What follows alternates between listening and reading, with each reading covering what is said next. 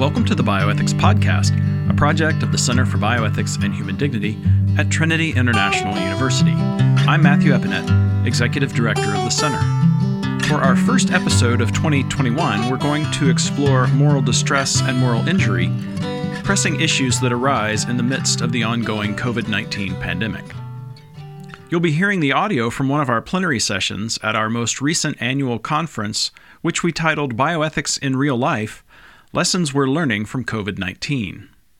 Speaking of our annual summer conference, early bird registration is now open for our 2021 conference, which is entitled Bioethics and the Body. It will include plenary addresses from Joni Eareckson Tada, Beth Felker-Jones, Christopher Ralston, Kimball Cornu, Jeffrey Bishop, and others.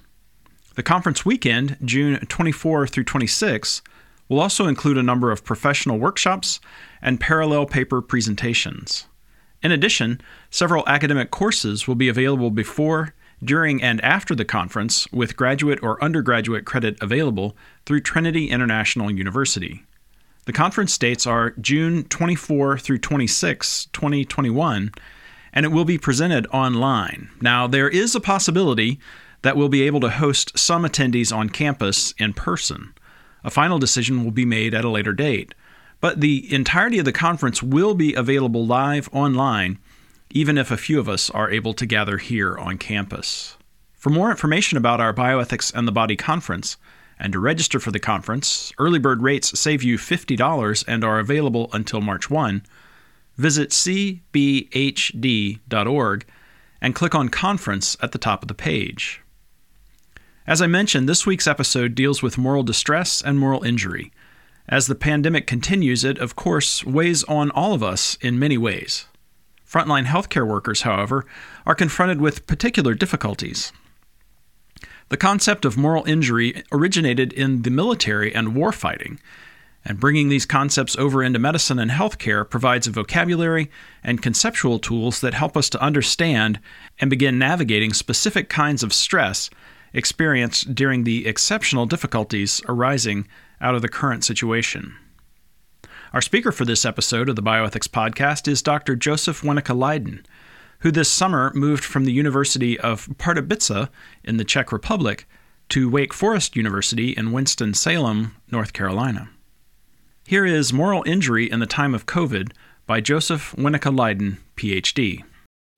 So today what I would like to do is talk a little bit about moral injury, this concept, and how it connects and intersects with the pandemic we are currently experiencing. Now, it's never easy to navigate the moral challenge inherent in one's everyday work life. But in times of emergency and pandemic, such challenges can be so severe that it can feel as if they overpower your very sense of self. The suffering and the moral challenges all around you can start to weigh on your soul. The current COVID-19 pandemic is one such crisis, the most alarming in living memory, at least in the United States, and at least in terms of its global sweep and its socially transformative character. Already, articles and studies have begun to assess the psychological impact of the pandemic on healthcare professionals and patients.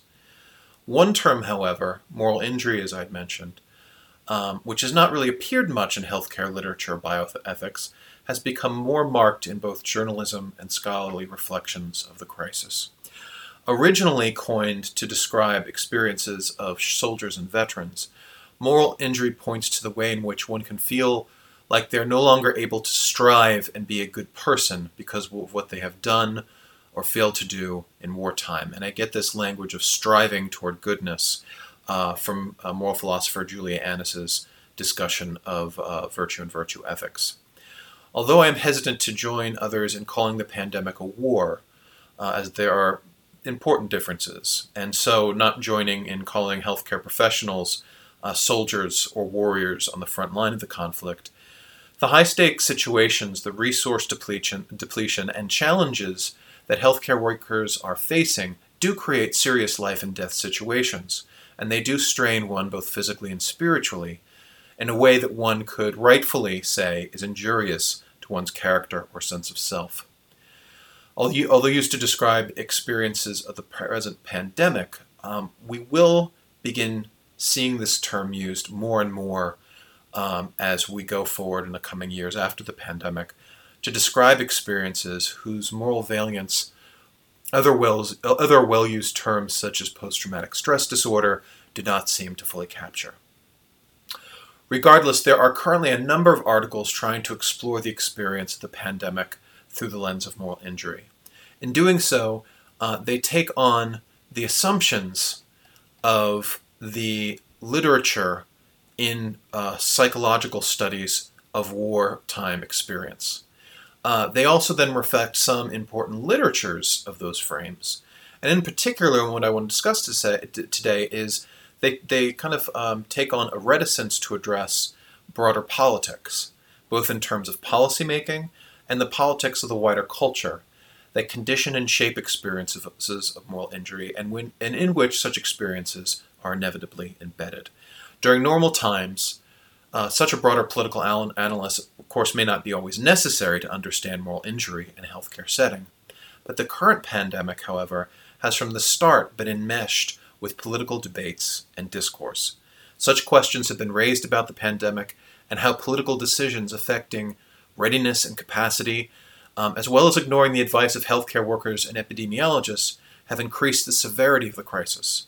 There is the ongoing debate about the performance of national, state, and local political leaders and their responses to the pandemic. And of course, there's the larger political activism and even protests around the pandemic and policies adopted to respond to COVID and its spread that have politicized a crisis already political in itself. And this isn't even addressing the current Black Lives Matter and I Can't Breathe protests that are occurring and that come in the wake of COVID. So in this way, such a pandemic is not simply a matter of medicine, but is inherently political. And so the experience of healthcare workers during the pandemic has also been shaped profoundly by politics on many levels. In the following, then, I make an argument that moral injury used in bioethics and broader healthcare ethics, including medical ethics and nursing ethics, may not only be helpful in articulating the experiences of professional healthcare workers, but may also be a challenge to current frames, not only in the way that moral injury is applied within bioethics and related fields, but also to frames such as moral distress that are more common in healthcare ethics, and even some of the assumptions of the self that are used in medical ethics, healthcare ethics more broadly, and bioethics. I argue that just as in moral injury research that comes from wartime experience, there's an important lacuna around where broader politics are not adequately considered when trying to understand the experience of healthcare workers. This is very important, as such a deficit might lower the efficacy of using such a concept, and also skew our understanding of the nature of lasting moral harms that come from such crises, such as the current pandemic. Now, moral injury is a relatively new concept in healthcare studies and related ethics. Indeed, it is a new concept in general, having been coined by Jonathan Shea, a psychiatrist who worked with veterans, and he coined this term in the early 1990s. Shea developed this concept while working specifically with U.S. veterans of the wars in Vietnam and Southeast Asia. And what he argues is that there was a form of harm veterans described that went beyond post-traumatic stress disorder. While post-traumatic stress disorder, or PTSD, is seen as an experience of violence that affects one's everyday reaction to events and stimulus, moral injury was coined to express a feeling of guilt, shame, anger, even failure concerning one's participation in violence. PTSD is categorized specifically in the Diagnostic and Statistical Manual in Volume 5, published through the American Psychiatric Association, as a stress-related disorder arising from witnessing, hearing about, or experiencing a traumatic event that results in reliving that event, avoidance, including avoidance measures, mood changes, hyperarousal, and hypervigilance.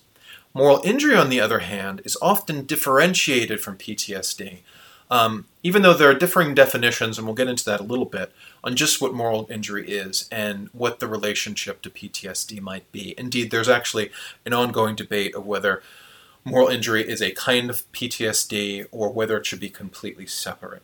And for going forward with this, I am going to look at moral injury as something distinct, though the way I present it doesn't mean that it doesn't have relationship with PTSD.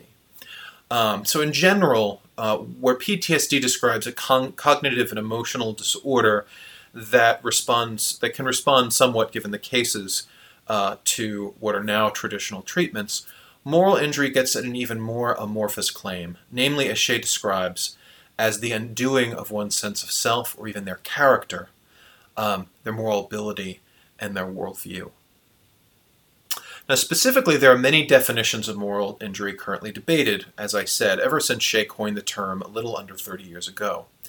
Hodgson and Carey, for example, in their article Moral Injury and Definitional Clarity, Betrayal, Spirituality, and the Role of Chaplains, list 12 definitions as of 2015, and we could include many more besides. Overall, however, there are two seminal definitions of moral injury that have developed and that really other definitions take their cue from.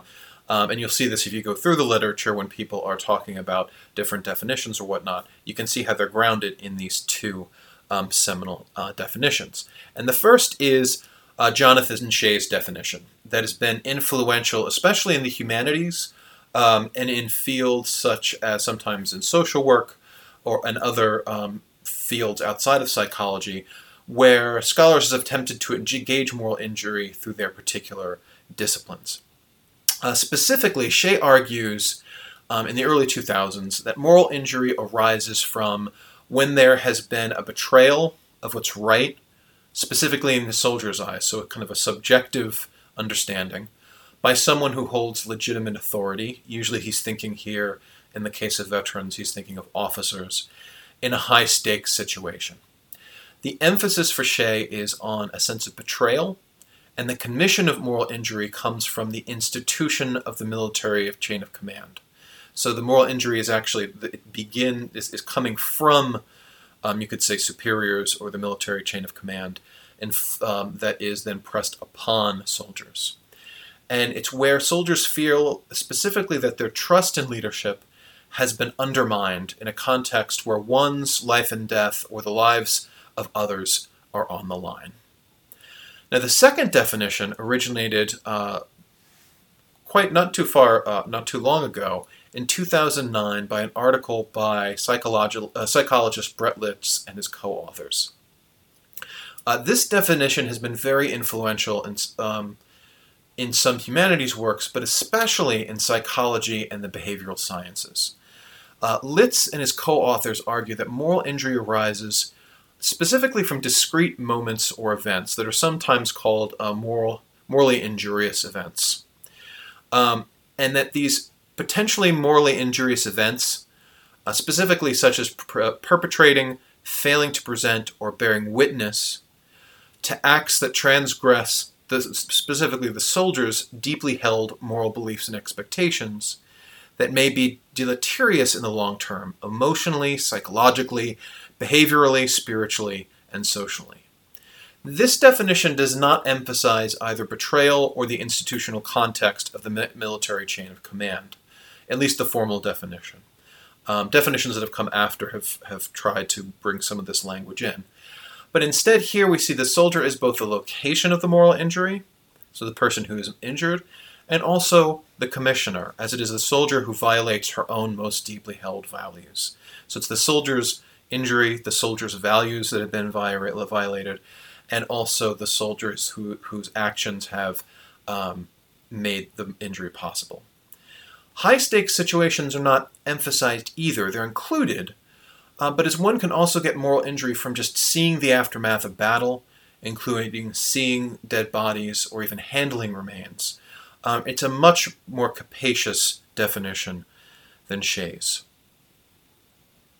For these reasons, for these definitions, I've referred in some writing to these definitions as the first and second wave understandings of moral injury, respectively, as there is the shift in the Litz definition to a broader understanding, one that is not focused on the context of the military hierarchy, one that focuses on psychological research norms, whereas Shea draws a great deal from the classics and the humanities. Importantly for what follows, a turning away from seeing broader politics as central to understanding the cause and nature of moral injuries.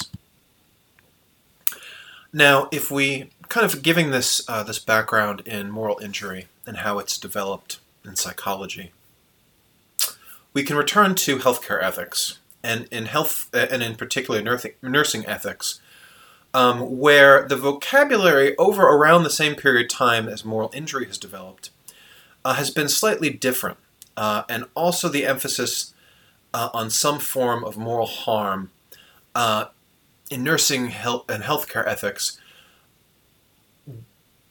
developed and focused more on moral distress and moral residue instead of moral injury. And we'll see kind of right now what those differences are. The idea basically is that working in healthcare ethics, the idea of moral distress is that working in healthcare ethics, in healthcare, creates situations where one's sense of right and wrong can interfere with what the workplace requires.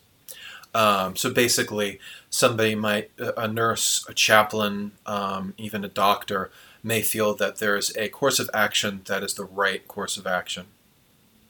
But because of the institutional nature of the hospital, or because of norms or policies, or because of their position in the staff hierarchy, they cannot, their understanding does not win the day.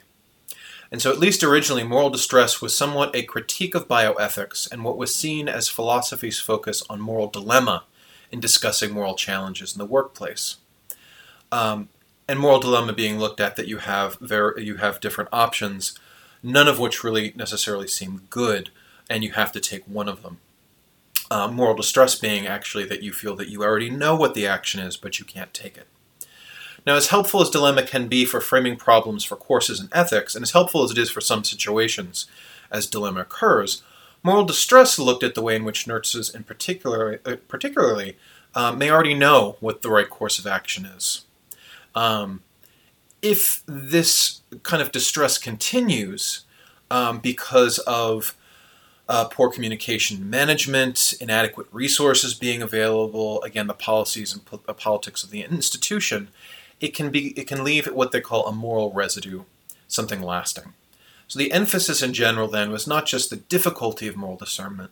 Instead, moral distress and residue wanted to communicate the difficulty of being a moral agent within a professional institutional context. Or so much the idea is of the problem of moral clarity as it is moral agency.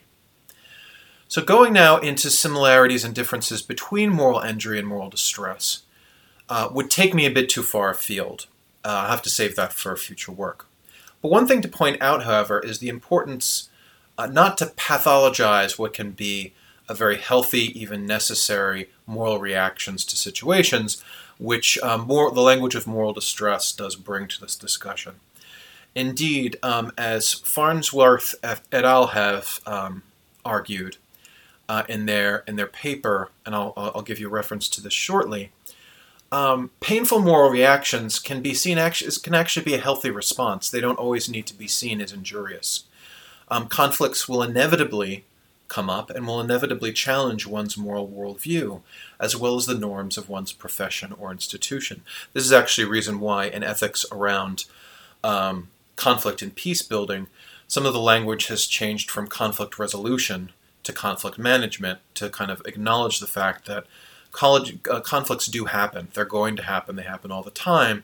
And it's not so much that you want to stop them, prevent them, or end them. Instead, you want to manage them in a way where people can go forward and hopefully flourish.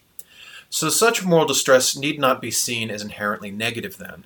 Indeed, pathologizing it can send the wrong message, that such forms of distress indicate a lack of resiliency on the part of the individual, or that even something is wrong with the individual, when moral distress can actually be a signal that something is wrong, not with the person, but with the situation or with the institution. So moral distress can actually be a healthy and even a rightful, sometimes righteous signal to a moral agent.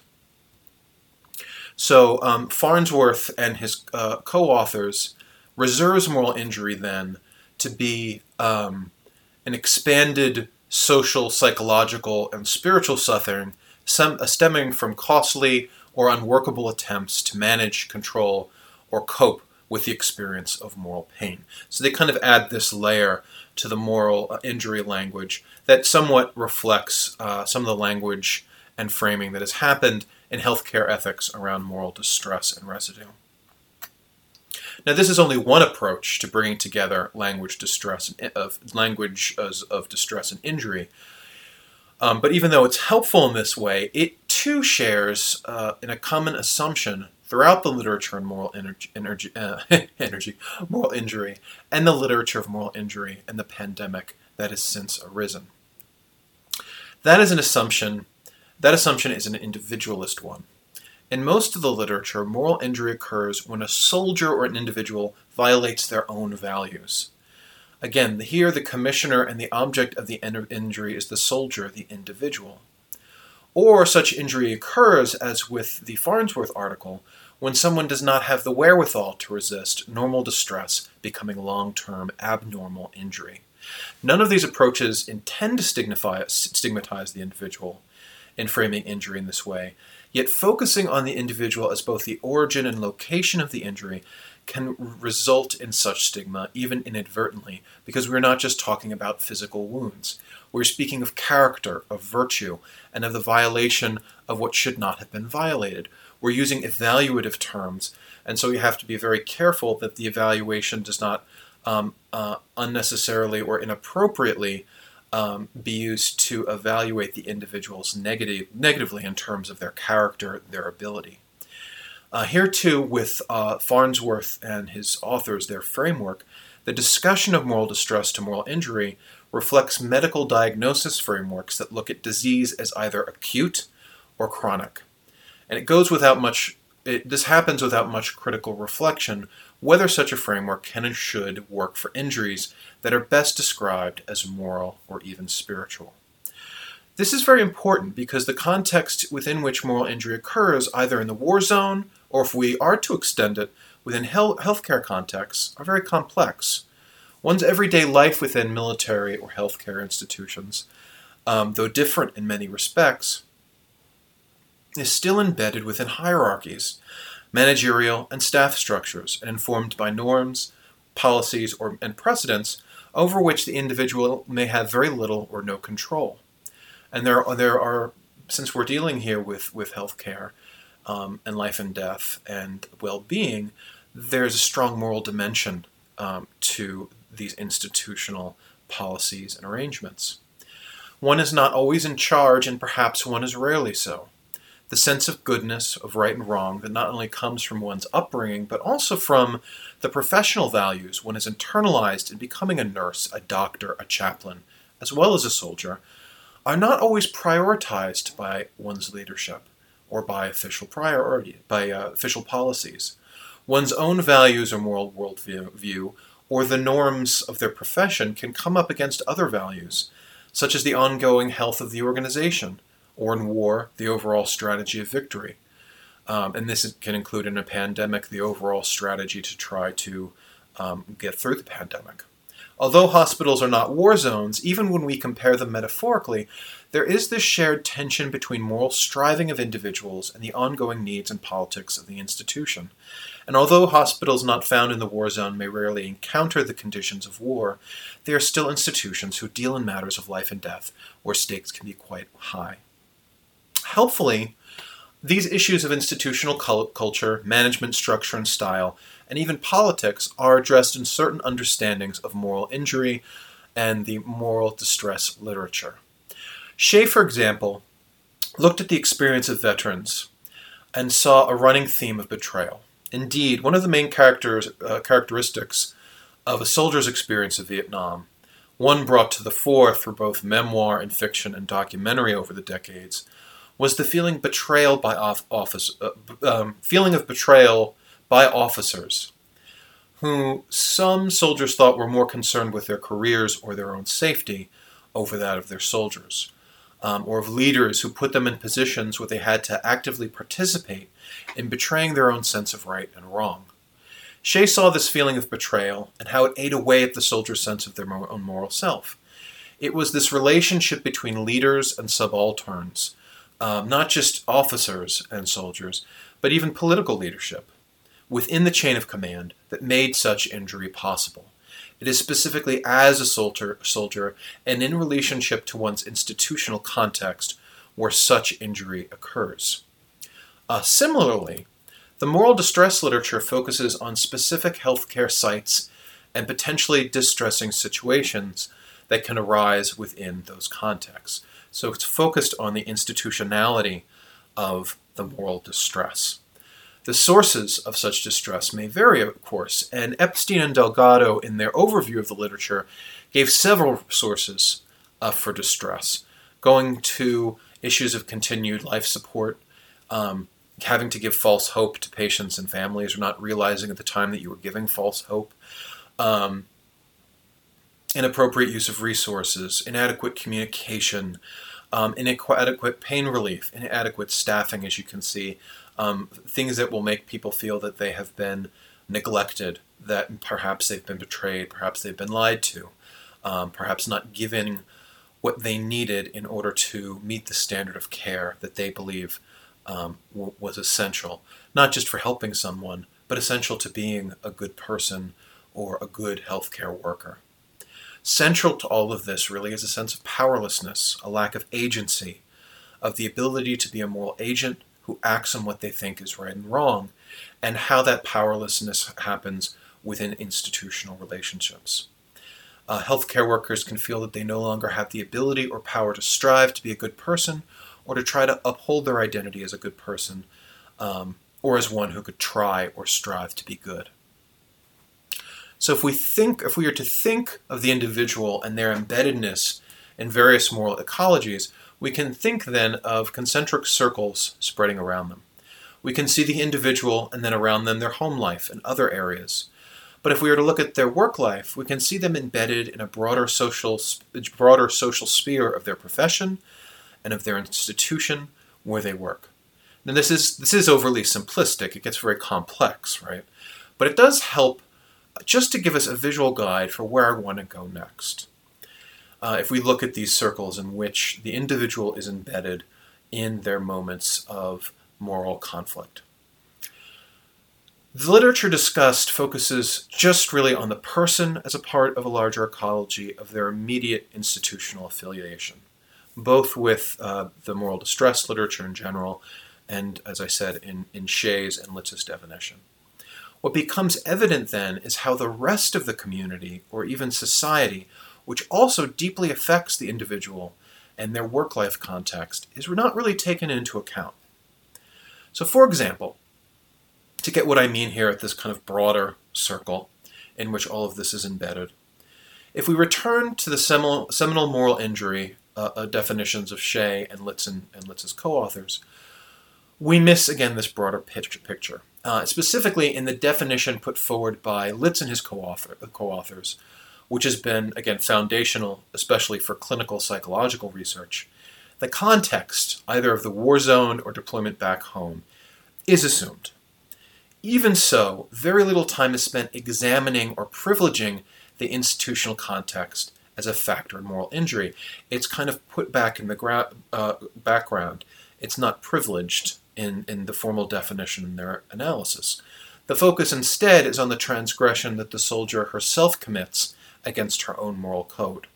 This code is no doubt influenced by shared military moral codes, but this is not something that's really taken up in the formal definition. It's mentioned, but whereas in Shea takes very seriously the military hierarchy and those codes. They're not quite as focused on as the source of the larger military being the source of the moral injury.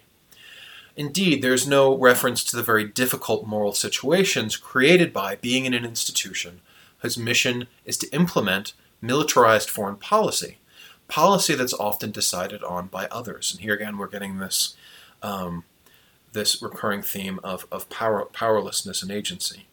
The focus is on the individual soldier, what they did or did not do, what they saw or did not see. Other possible salient facts, such as the overall perceived justice or injustice of the war, bringing in as just war theory here, how perceptions of the morality of the war its conduct could affect how the soldier understands the morality of their conduct in the war is not privileged either. So these kind of categories that you see in just war theory of jus ad bellum and jus in bello, of the justness of the war going into it, and the justness of the war as it's conducted, and which is very important and very influential on soldiers and how they see themselves in the war, is not really seen as a central possible source for moral injury. Shea, on the other hand, is a bit more complicated. On the one hand, he defines moral injury, particularly in his later work, as taking place in the context of the military hierarchy, as I've mentioned. Indeed, the cause of moral injury is laid not at the feet of the soldier or her own actions, the soldier as a moral agent, but at the feet of officers and even the culture of the military hierarchy in general. It is the health, we could say, of that hierarchy, an institution that affects the lives of soldiers deeply, that is the cause of the injury, or at least necessary to the injury, if not entirely sufficient. On the other hand, Shea also wants to cast moral injury as a timeless issue. In his first book, Achilles in Vietnam, where he really introduces this concept of moral injury to a wider audience in the early to mid-1990s, he explores Homer's Iliad as a source for understanding this new concept. So he looks at the example of figures in the Iliad to show that they were actually suffering from moral injury. Now, this can be very helpful in that soldiers can reframe their suffering as something that all soldiers, even the bravest, have faced throughout history.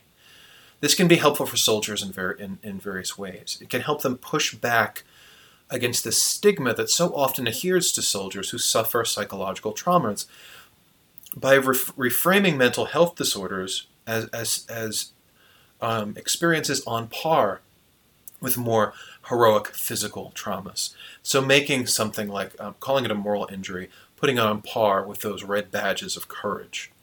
It can also help by removing responsibility for the injury from the individual soldier who's suffering, as such injuries are presented as part and parcel of war itself throughout time. The issue is, and at the same time, this move dehistoricizes moral injury. The command hierarchy of today's military is very, very different from the hierarchy and culture of fabled epic Greek myth. Although it is important to explore whether such harms as moral injury appear in other contexts and other times, this move by Shea does create a tension between the timeless transcultural understanding of moral injury that he argues for, with his emphasis on moral injury arising from a specific and quite modern command and control military hierarchy. Now, more important for my purposes here is how this transhistorical, transcultural emphasis on moral injury can unintentionally elide the specific politics that surround and penetrate any particular war or conflict. Quite rightly, there are always tensions during times in life and death between subalterns and their superiors, even in an epic Greek warrior culture. And Shea has insight into how this relationship can give rise to moral injury. He does not address, however, how the specific politics of the time, how the broader trends of culture and public opinion also factor into how soldiers and others view the justness of the overall war strategy and conduct. How does politics, understood not only in terms of policy, but also the politics of one's society, one's culture? We can think today of the culture wars that are happening in the United States and have been for decades. How they affect the ways in which soldiers understand the war, their participation in it, and whether or not what they're doing is for a just, unjust, or questionable cause. This is particularly important for the wars being fought under what, before the Obama administration, was called the Global War on Terror. Some veterans who are arguably morally injured have pointed not just to their own actions as sources of their moral injury, nor even only to the military hierarchy, as one would expect from Shea's understanding of such moral harms. They also point to a culpability, they argue, that the broader society shares, where society itself has allowed or even supported what the veterans in question have come to see as an unjust war, or even allowed. So you can kind of see here a reflection of that understanding of moral injuries, what one has done, not done, failed to do. See here, looking at the society, of what society has done, not done, or failed to do in terms of this unjust war. One soldier, for example, Mark Louisel, a U.S. Army platoon leader in Iraq from around 2003 to 2006, reflects on his experience this way. His experience both during the war and the subsequent occupation, saying that it made him feel like he had become a bad person because of what he did and his participation in the war. The moral injury here can kind of be summed up more succinctly as because of what he did or not did, what he saw, he came back feeling he was a bad person. Now, Louisel does not absolve himself from any sin. Indeed, saying that he feels like a bad person is not only a signal of possible moral injury, but also shows that he feels a keen sense of responsibility and agency in his experience in the war. What is interesting is that he sees his responsibility as shared with his larger society. After saying how the war was not worth the lives, as we see here, he then incriminates his larger culture at the bottom of this quote. And he says, we talk about the superiority of our culture, and he's talking here about the United States, but then we invade their country and set them at each other's throats like animals. The implication being here is how superior can a culture be if it invades countries and then makes people act in inhuman ways? Where's how moral can such a culture be? Now, one need not agree with his sentiments, or with similar sentiments of other veterans, to see the broader politics that someone like Louisel is gesturing toward.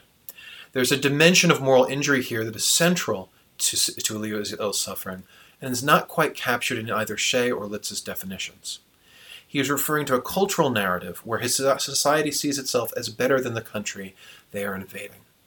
On top of the policies that made up the war, there's also a sense of politics that conditions and gives rise to his moral injury on the broader society-wide level as well. So we can kind of see this larger concentric circle of context that he is gesturing toward and maybe helps us see. Now, and this is getting to bring this back to the pandemic. I wanted to set up a bit to talk about moral injury.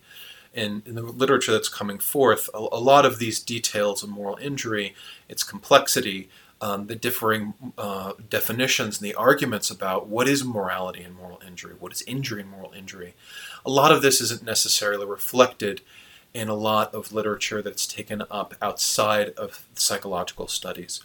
And that in the articles that are starting to appear, this complexity is definitely not reflected.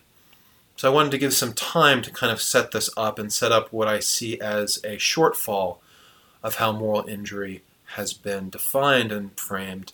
And then also now at this point I want to show you how that is actually taken on a bit uncritically, at least with some of the first articles that have come out of the pandemic. So we can see this in the recent literature on moral injury used to describe the pandemic. One important article that I'm going to focus on by R.D. Williams and co-authors, they argue rightly that the pandemic has increased the possibility for moral distress in hospitals.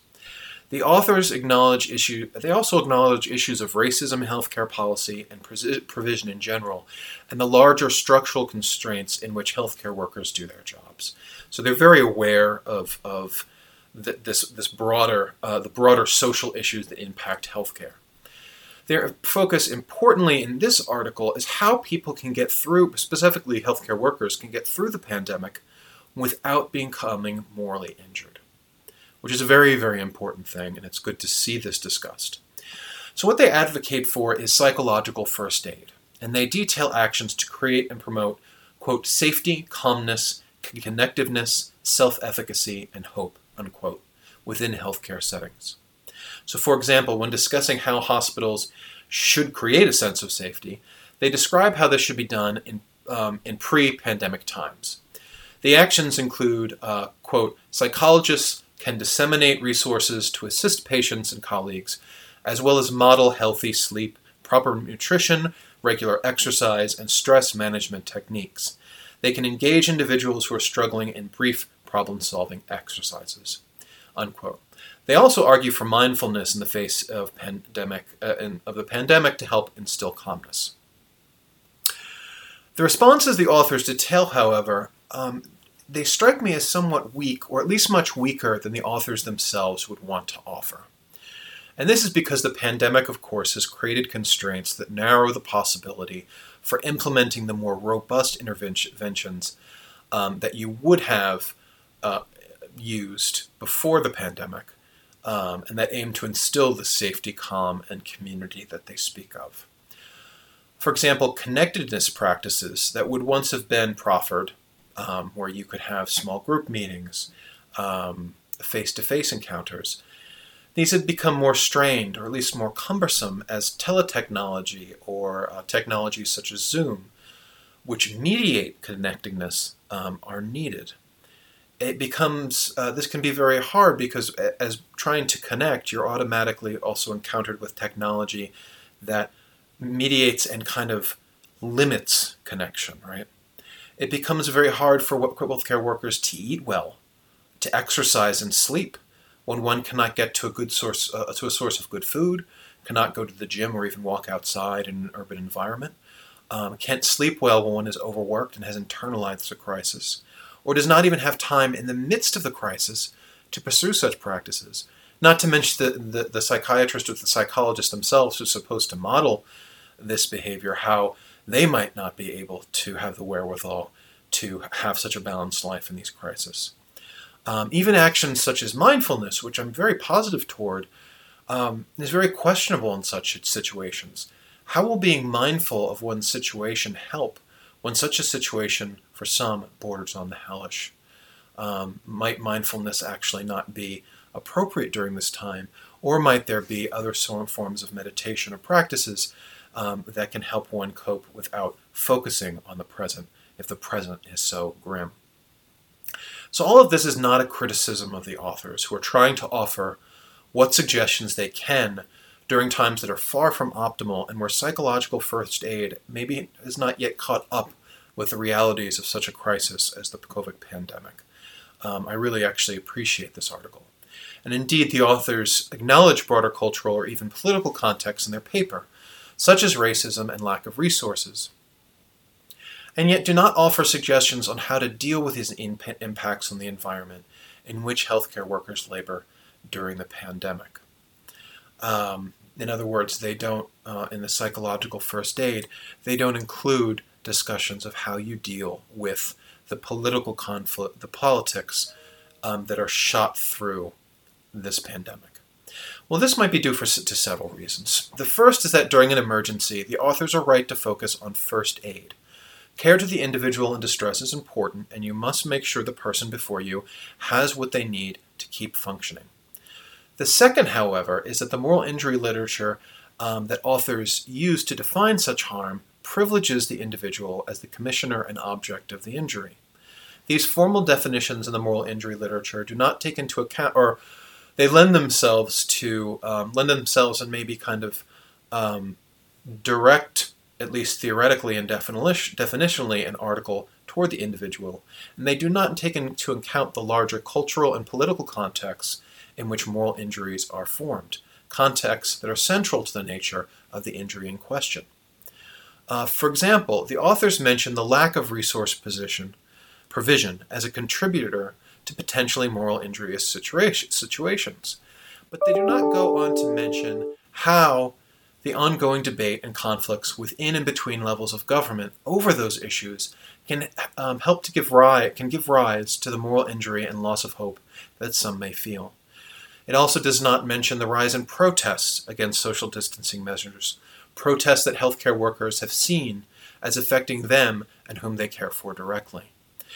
And basically, these protests wanting to end social distancing and stay-at-home orders that will give rise to suffering, death, and put healthcare workers in danger, and also really strain their ability to live up to the visions of care that they internalized as professionals.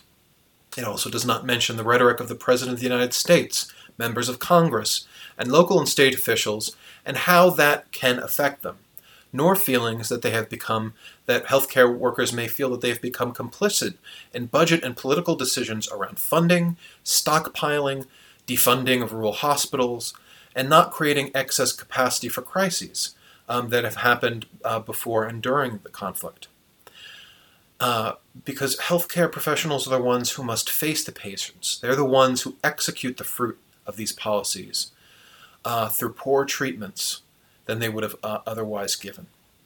They're the ones, somewhat like soldiers, who don't necessarily make policy but execute it, and so personally and physically not only see the fruits of those decisions, but bodily actually have to encounter them.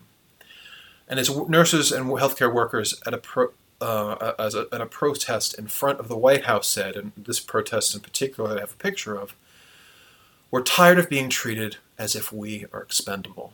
And they've also said as if their patients are expendable. Healthcare workers then can feel betrayed by administrators and managers and the broader society. As Alan Schmidt McManus, a clinical social worker in St. Louis, told the New York Times, the betrayal felt by healthcare workers went, quote, beyond trauma, unquote, because they felt, quote, overwhelmed and abandoned by bosses who rarely acknowledged the newly relentless demands of their jobs, unquote. This betrayal, however, can also be felt to come from politicians as well as the broader public, as I mentioned. This is especially the case when the broader public protests against rules that would make the situation better, or when the public votes in politicians who have underfunded institutions and provisions that could have mitigated the effects of the pandemic. Such decisions, both over the long term and the short, can be seen as not just putting oneself in danger, nor even one's patients and colleagues, but also one's family as well. Again, healthcare workers have to return every day to families, or sometimes even don't see them for weeks on end because of the threat of making not just themselves ill, but their families are at well, since they're in contact with the virus so intimately. Again, in the New York Times, one doctor worried about bringing COVID home. And as he gets ready for work every day, he says his son says, quote, "Daddy, be very, very careful," unquote, unquote. And he says, "I know what my child is thinking." This is an important aspect of moral injury that is related to betrayal, feeling one has been made complicit in a wrong or injustice. If bad policies or decision-making puts one's child in danger, it is bad enough. But when one is made the vehicle of that harm, just by doing one's job, it is one's body that is delivering the consequences of bad policy to their child. This is not dirty hands where one makes the best choices they can, knowing they will be doing some amount of wrong in order to do something right and good. This is complicity in endangering one you love, creating a sense both of betrayal, but also feeling one has done or might do the unthinkable. And as too many patients die, it may even seem to have been worth the sacrifices made. That there are just too many people who've suffered and died for the sacrifices that healthcare workers have made. This, of course, is an extreme example, yet in places like New York, New Orleans, Seattle, and maybe many more in the coming year, it is a real fear. It is also a level of betrayal that even Shea, who views politics more narrowly in terms of the immediate embeddedness of the soldier in the military hierarchy, does not consider. How then should we understand moral injury during such a pandemic as the one we are facing? Well, this is going to be an upcoming discussion, I think, that is going to be discussed in bioethics and healthcare ethics, as we come to see how the moral harms and challenges that such a pandemic and crisis creates. So I just want to lay out a few possible answers responding to some of the issues I brought up that hopefully can spark some discussion and debate. First, I'd say is we should see moral injury not merely as acute moral distress becoming chronic. As I've argued that Farnsworth and the Farnsworth's co-authors have suggested. Such a frame makes it seem as if the individual has dealt with their distress poorly, or that such injury is their fault, which is interesting because Jonathan Shea actually coined the term as moral injury again against PTSD, which is described in terms of a disorder, because the disorder language, he thought, is a stigma within the military, and injury is seen as honorable. And so there's a possibility here that I'm saying that making it look this way can actually then look possibly as a stigma, since again we're talking in terms of character, virtue, moral agency, which are evaluative terms, not just clinical terms. There's a danger here of falling back into that stigma that Shea discussed. There is in the literature an unaired and uncritical assumption that one should manage one's distress so as not to become injured, at least in some of the moral distress language, and in, I think, some of the more clinical language used in moral injury discussions. What is not critically reflected upon is whether there are situations where someone who takes responsibility and justice seriously should experience such injury. In other words, are there times when injustice is so egregious, and times when one's location within the crisis is such that one is somehow lacking some moral capacity, is morally deficient? Let me say that again. In other words, are there times when injustice is so egregious that if you do not feel some degree of moral injury, is that itself an indication that one might be lacking some moral capacity, is somehow morally deficient? Are there times where if you're not feeling some sort of injury, are you not really understanding the moral seriousness, to grab a phrase from philosopher Raymond Gaeta, are you not really understanding the moral seriousness? Are you not actually being responsible? Are you not engaging as you should be? When we look at the larger cultural and political context, we can see that in the pandemic, matters not just of psychological health, but of justice and social justice are profound aspects of the crisis and of the experience of healthcare workers within this crisis. Indeed, the United States quickly became the epicenter of the crisis, not simply because it was a global pandemic, but importantly because of political decisions regarding preparedness, healthcare policy, and healthcare funding and financing, and as well as the ongoing battle of the nature of health insurance that have all taken place over the last decade. This was exacerbated by the way in which government leadership responded to the crisis as it unfolded. As many, and I would agree, at least on the federal level, really got in the way of responding to the crisis. Someone who takes responsibility and justice seriously may not be able to help but feel deeply at this situation and its political dimensions. This is a call that, coming from the clinical side, which was looking at health and well-being, are we too ready to look at moral injury as something that needs to be cured and addressed or stopped? Is that moral and moral injury perhaps bringing up, is suggesting to us perhaps that moral injury is actually a sign of somebody who is responsible, has a certain character, and is looking at the moral dimension of the crisis seriously? Maybe we could say it's a loaded term, but even accurately. Second, then, this possibility rests better if we see moral injury not as a diagnosis, then, but as something else.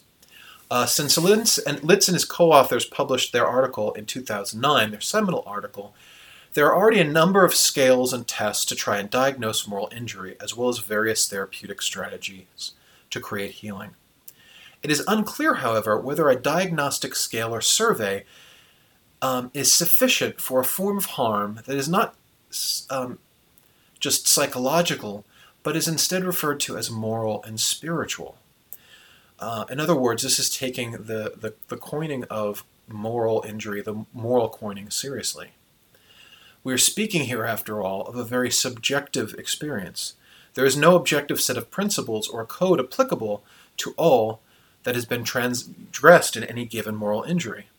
The overall literature assumes that it's one's own values that are transgressed, and one must also feel as if it has been transgressed. So this is a very subjective framing and definition. And it almost seems as if one needs to come to name their suffering a moral injury by themselves, or at the very least in partnership with a therapist or possibly someone else. Indeed, morality is such that it would be very difficult to conclude who has the authority to really diagnose one's moral or spiritual state. It's quite an assumption to say that one can do this with the use of a clinical psychological scale or instrument. Even with a scale or measure, we are approaching here territory where terms such as virtue and character and wisdom may be better suited than the clinical language that has been used. If we see moral injury then not as diagnosis in need of a clinical intervention, we may be able to see at least some examples of moral injury as a sign not just that specific individuals are suffering, but indeed that one society is in need of repair. That the individual is reflecting that something is going wrong in their larger group, community, institution, nation, possibly the world. Martin Luther King, in some of his writing, had said that he does not believe that people should be well adjusted to an unjust society. May moral injury be such signs of that maladjustment that possibly in a responsible character may require of individuals during unjust times. If, however, there are political dimensions to such an injury, we can perhaps see such an injury as reflecting a real response, maybe even a visceral insight into the conditions and injustices of one's day or the moment. And if there is a political dimension, responses to such an injury may require actions beyond the therapeutic. Third, then, I would argue here that moral injury can be seen in a more epistemological frame, let's say.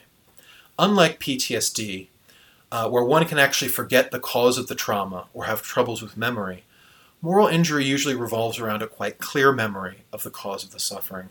People can feel that they're haunted by what they've done. They remember, what they remember actually is overwhelming, can take over their life.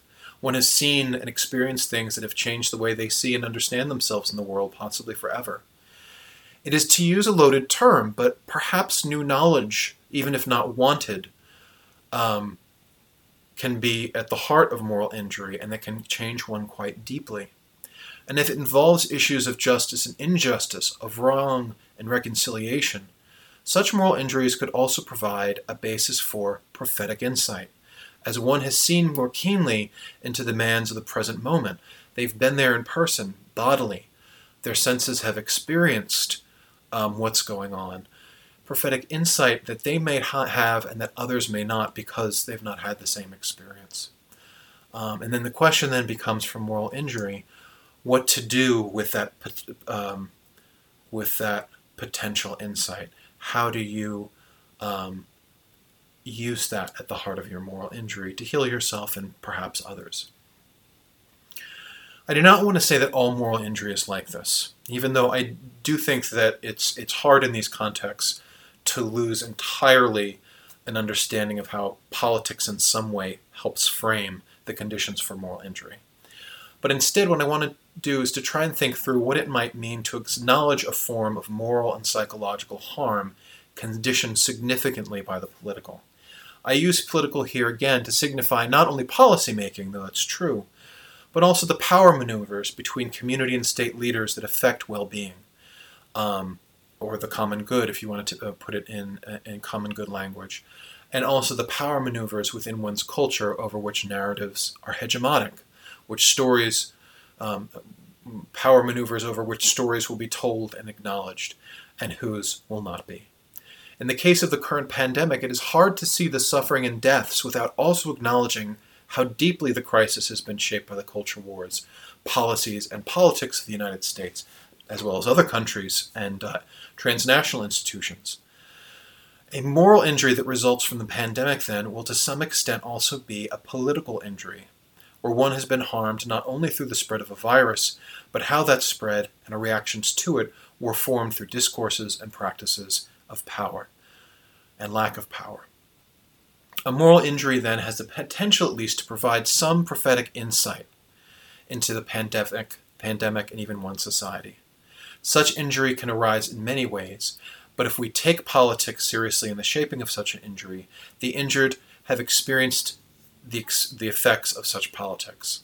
They have a unique relationship to those politics then, and if reflected on critically, and for some perhaps theologically, could serve as a prophetic voice informed by that very experience of the way that the political has affected the lives of patients, healthcare workers, and communities.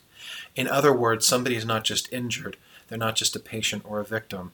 They may have something very important to offer if we see moral injury not as something done to someone, but as something that has transformed one. What then do we do with this transformation, especially if this transformation offers insight into possible injustices in the larger society, those injustices that conditioned the moral injury in the first place? Repair then, moral repair, would require not only therapeutic interventions, which I want to say is important. I'm not arguing against clinical or therapeutic help. I think they're essential. But what might be missing is some political engagement as a form of repair. And that can happen in any manner of ways. In other writing I've done, I've showed some ways that soldiers and veterans have undertaken such engagement, which has ranged from trying to educate the public to direct activism. Such work usually occurs after one's military service is over, as such activism, even minimally, is quickly and easily curtailed through the military hierarchy. Something similar exists for the healthcare worker in the midst of pandemic, as so much of their time and energy is involved in caring for patients, families, and colleagues. There is little time to do much else. And so I'm not saying here that this should be taken up as what we said, the psychological first aid, but in the aftermath of the crises, when you really sit and can better reflect on what's happening, sometimes that injury is felt more. That might be more of the time to engage in this kind of personal therapy that's also perhaps social therapy. At the same time, even though I want to reserve that, there are exceptions to kind of postponing this.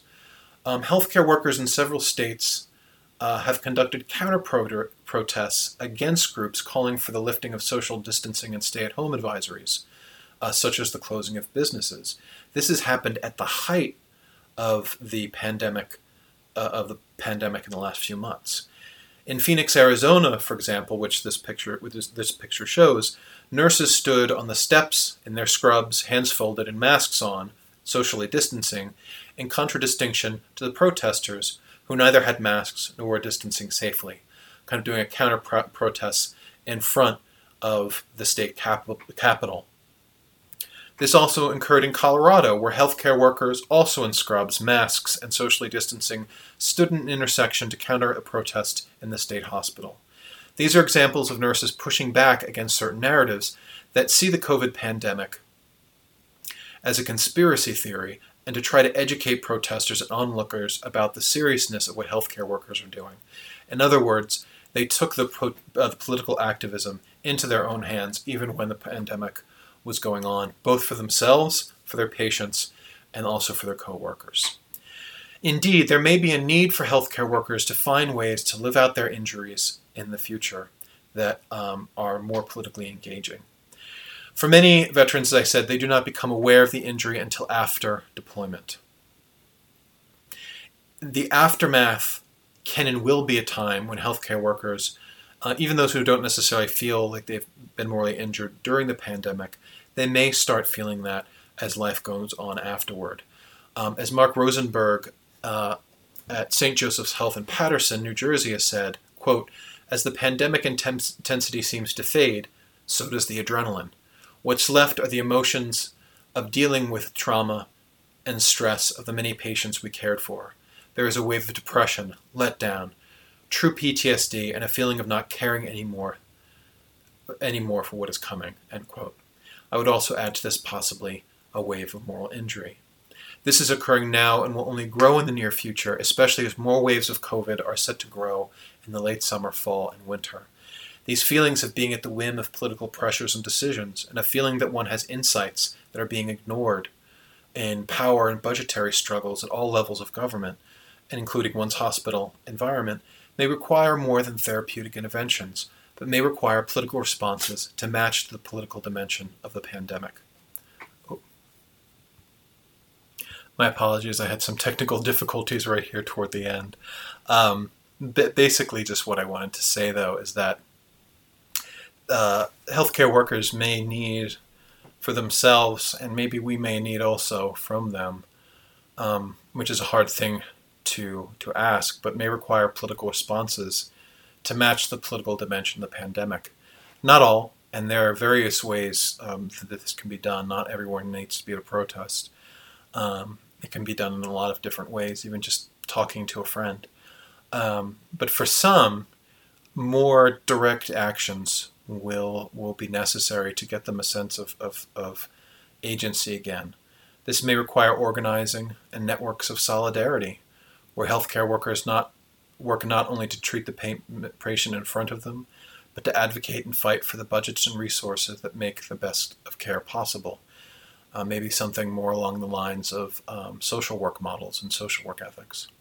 When we think then of bioethics and moral injury in the time of COVID, we may need a political vocabulary to add to our ethical and clinical ones, using terms such as prophetic speech and knowledge, solidarity, organizing, protest, and even coercion. This will allow healthcare workers not just to treat their personal feelings of shame, anger, guilt, and betrayal, but also feel an empowerment to change the conditions that gave rise to such injury, and perhaps also help us help those in the larger society see some things that they have yet not seen. Thank you so much. That was Moral Injury in the Time of COVID by Dr. Joseph Wenneke-Leiden of Wake Forest University. This talk was originally presented as a plenary address at CBHD's 2020 conference, Bioethics in Real Life, Lessons We're Learning from COVID-19.